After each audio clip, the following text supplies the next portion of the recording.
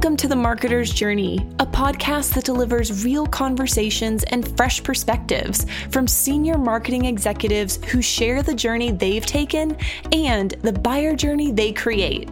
And now, here's your host, Randy Frisch. Hey marketers, welcome to The Marketer's Journey. Today I've got an amazing guest who's going to really zone in on topical ideas, and that's because we are living in this COVID crisis. My guest is Christophe Coutelle. Christophe is the VP of Marketing at Element AI, but he has had true global experience living in Latin America, living in Paris, living in China for different roles. I'll let you listen in and hear about some of the scale of those companies he's operated in.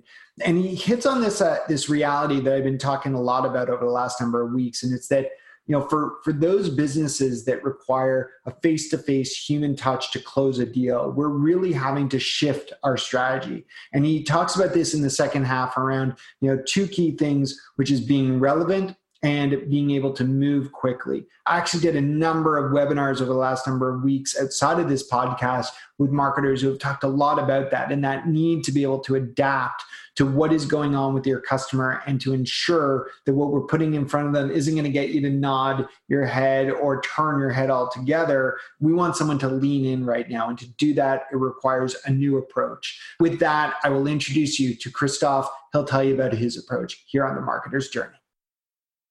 Hey, Christophe, thanks so much for making time today.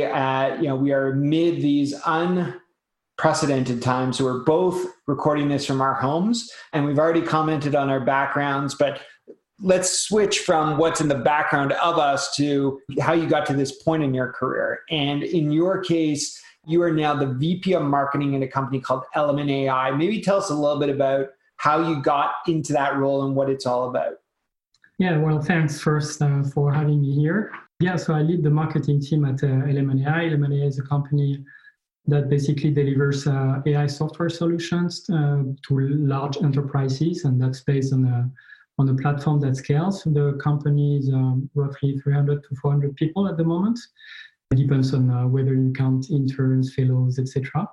But I'm in charge of the marketing team, which is basically divided into two functions. One that is called brand comms and digital, that is acting as an internal agency, and another one that is focusing on demand generation and product marketing, go-to-market activities. So that's interesting. So they both roll into you, both of those two different marketing units, as you put it. Yeah, absolutely. That's how the team has been organized so far. In the first one, you have specialized functions such as web design, PR, social, paid media, analytics, things like that. On the demand gen field marketing side, you have more people that are 360 marketers that are orchestrating campaigns, and their main KPI is to contribute to the weighted pipeline. And just to clarify, because I'm Element AI being a Canadian company, I'm Canadian, I'm aware of it, but there's an element of helping customers with their marketing as well at Element AI. So is your marketing team focused on Element AI's marketing, or also crossing over to helping some of your clients? No, it's really focusing on helping customers with AI solutions. The company is addressing a specific vertical, let's say insurance, pharma, CPGs, or supply chain companies, and that's really the focus, and leveraging AIs and some of the components that are well developed and performing to help those companies streamline their activities and their processes. Gotcha. So what I'd love to do is help people understand, tuning into this, how do you get to that VP level? How do you progress? And looking back on your career, is there any specific things that you said, I'm going to go and take this risk, I'm going to go make sure someone knows about me, that's allowed you to progress? And, for those who haven't checked Christophe out on LinkedIn, he's been with really amazing companies like Huawei, and based out of China, though, which we'll hit on. And then also basically France Telecom for a number of years with different subsidiaries there. So you've been in VP roles for probably 5+ years now. Is that fair? Yeah, that's fair. And I took a very holistic approach to the function, I would say. And I took several risks across my career. Holistic because, well, from a geographic standpoint, to your point, I've been working and living in Latin America, so Mexico, Central America, El Salvador, and then I spent 10 years in China, 7 years in Europe, and now more than 2 years in Canada. So I have that global view of the way organizations do business. The second one is from a market standpoint. I think I've been dealing with both B2C and B2B markets, and that gives me that perspective of addressing customer-specific high-touch B2B environments on the one hand, but on the other hand also be very much data-driven with the B2C approach. The third dimension that I've been working on is the functional one, because I've been on marketing roles, but I started my career as a product manager, then heading product management. Then back to Europe, I was more on the sales side of things, like with a lead manager role. Moving into China, I was in charge of branding, pricing, and sales enablement, go-to-market for Huawei. And now I have a really 360 view of the marketing role. And I think all of those dimensions have actually helped me build that competence. And yeah, that's kind of a logic continuity of what I've done in the past. Well, you're definitely one of the most well-rounded marketers I've spoken to in some time, as you describe that, the B2B balance to the B2C, but even just the global awareness that you've had by being in combination of Latin America, Paris, China, and now Canada. I'm not going to ask you to pick your favorite country, partly because I'd be insulted if it wasn't Canada. Yeah. But maybe you can tell us a little bit about working in a company of the scale of Hawaii. I don't even know if I ever pronounced the name right. Am I doing it any justice? No. Terrible. I'll let you pronounce it in a moment, but maybe talk about, living in China, but, some of the markets that you were trying to serve there and, being a global marketer and what that did for you in your career. Yeah, so the Huawei experience was definitely extremely insightful from that standpoint. The role was a truly global role. Actually, I was addressing all markets except China. I speak conversational Mandarin, but at that time I was not fluent enough to be talking and engaging with Chinese customers. So the role was really about serving, the biggest customers of Huawei, which are basically telcos, and those are very demanding customers. They have always very specific needs because, on the one hand, all networks are different from each other. Even for the smartphone side of the business, they always have requirements in terms of personalization of the software that they need. So that was a truly global and really high-touch environment. So I'm curious because, first of all, the global aspect of marketing there and thinking about the scale is interesting. But you hit on one aspect of just getting to China and having very basic language skill. And I think for a lot of marketers who are sitting here or sitting at home right now saying, whenever we can get back to exploring the world, I want to get out of not just my apartment, maybe my city. But how do you overcome that fear of coming into a workplace where it's a different language, different culture? What were some of the keys for you in settling into a leadership role with all those unknowns? Well, first, I was driven by curiosity. Huawei actually tried to recruit me initially in Europe because precisely I had a very comprehensive and holistic understanding of the business of their customers. I was not necessarily interested by that, but then when they proposed me to join them in Shenzhen, in the headquarters, then I was truly interested. And it's true that at the very beginning, I was playing a role of very much customer-facing and engaging with customers. But then I've been given the opportunity by one of the top guys at Huawei to lead the marketing team for one of their business units, which was Core Network. And there I was facing 600 salespeople around the world and basically providing kind of expertise and support to So I was spending a very significant amount of time with customers at that time, roughly 30 to 40%, engaging with them and explaining the solutions and getting that feedback so that we can better fine-tune the messaging for the upcoming ones. So that was basically the role. Very interesting. So how do you think about how your career may head down the future? I mean, you've had this global perspective of companies and at such scale. Element AI is a smaller company, a lot of growth potential, obviously, in the AI space. But how do you think about, your path as a VP today, CMO perhaps down the line? What are some of the important things for you that you're trying to establish now to continue that career journey? Well, first, it's been a very interesting journey at Element AI because since the inception of the company, 2018, when I joined, the brand was already there. But I think 2018 was really a focus on building the brand and the company. I will just share one number here. The company received 28,000 CVs in 2018. That's a huge amount of candidates for a company of that size. So that shows the brand was really strong. 2019, we started to pivot to more customer-centric activities and focusing on demand generation.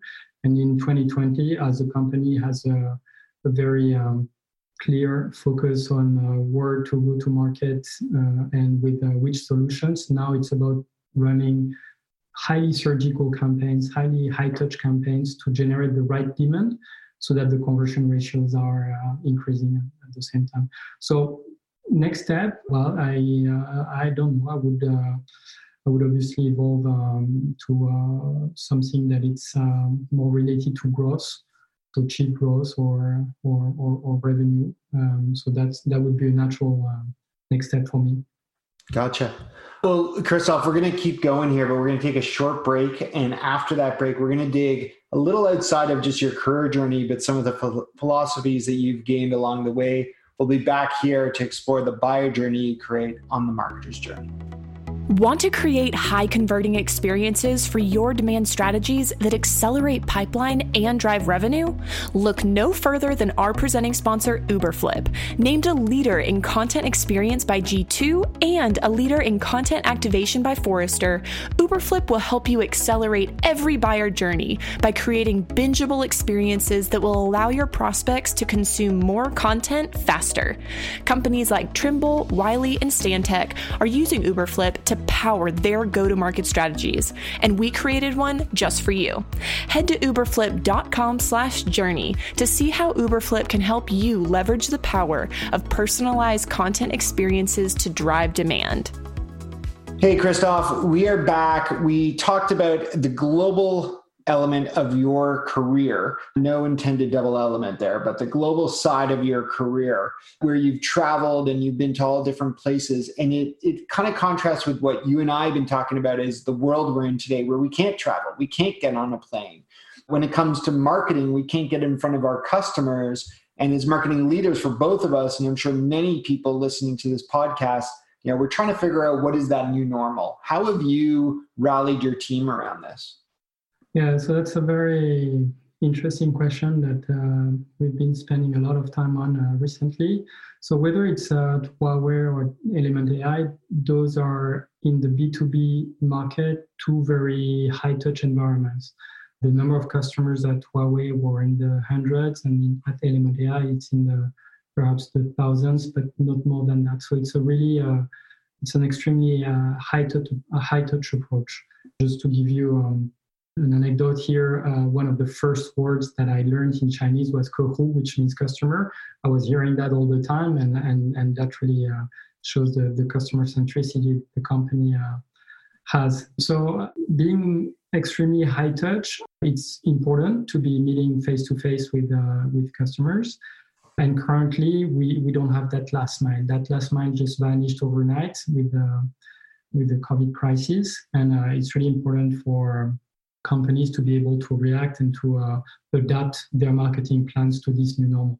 So I would say that there are two essential components to this new plan. The first one is to be extremely timely. And I think at the beginning of the crisis, you've been probably receiving a lot of news related to the coronavirus. And if you were receiving any news related to product sales or business as usual, they sounded a bit off. So it was extremely important at the beginning to embrace that movement, that dynamic, and to be useful. So you have to be useful in the way you're helping your customers, but you have to be useful with the society at large even. So that's why Element AI, for instance, decided to use one of its solution to enable researchers to search a database of scientific articles related to COVID, so that it accelerates the resolution of cases. So that's something that's one of the initiatives that's been taken by the company to be useful.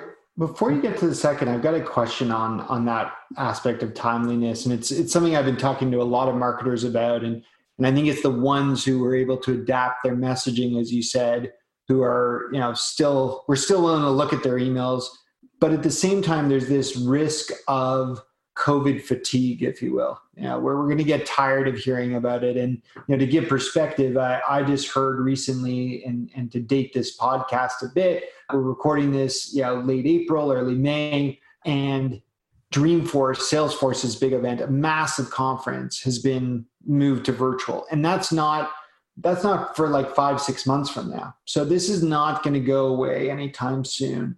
So what is your perspective on, yes, we have to adapt to COVID, but how long are we going to still make everything about COVID versus try and get back to what is our regular messaging and how does it weave into the current norm? Yeah, you're absolutely right. And I think it shouldn't be the focus point of the conversation, but it has to be an input parameter.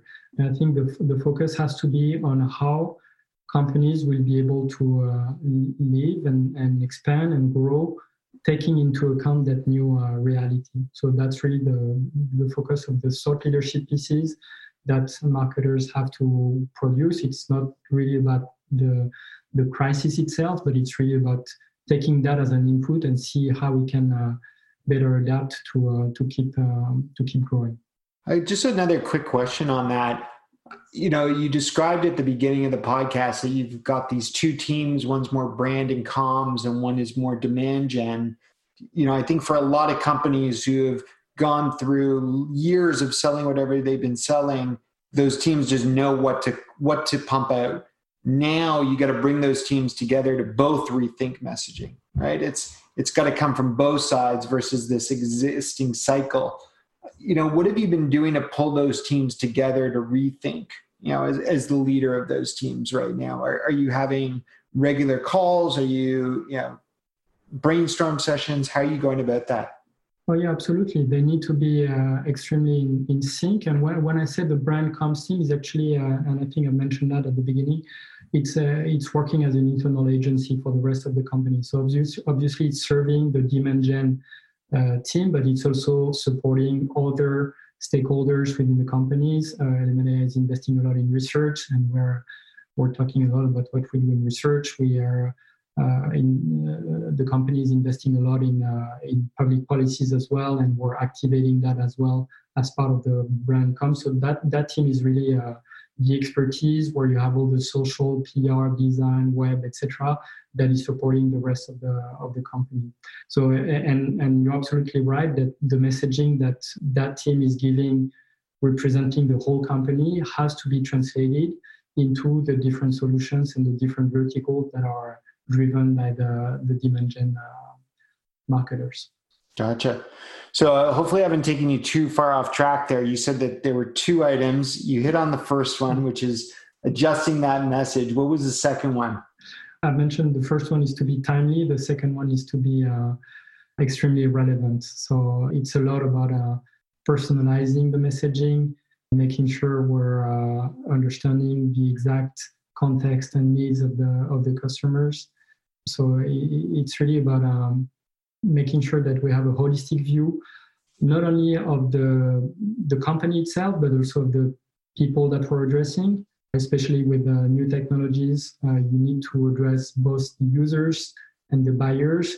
Those are 2 different profiles of people that deserve different campaigns, different messaging, etc. So the second one is really about reaching that one-to-one, almost conversational marketing dream that every marketer has, and to make sure that we're reaching that level of granularity. So timely is important, but relevance and high personalization is as well as important.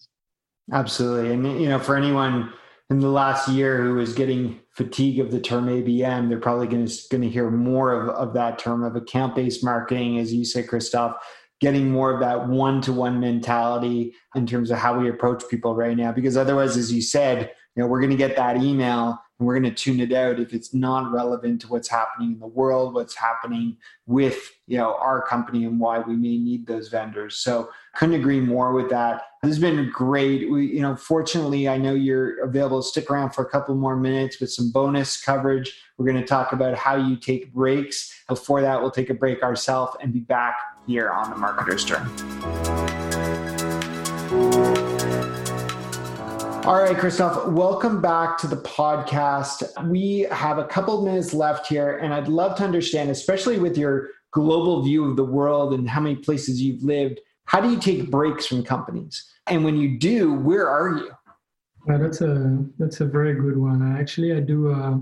I do two things. The first time is I spend time on my own, and then I spend time with others, especially if those others have a different profile and mindset. So on my own, I'll just give you an example. Last year, after the fundraise announcement, it was a very heavy period at work.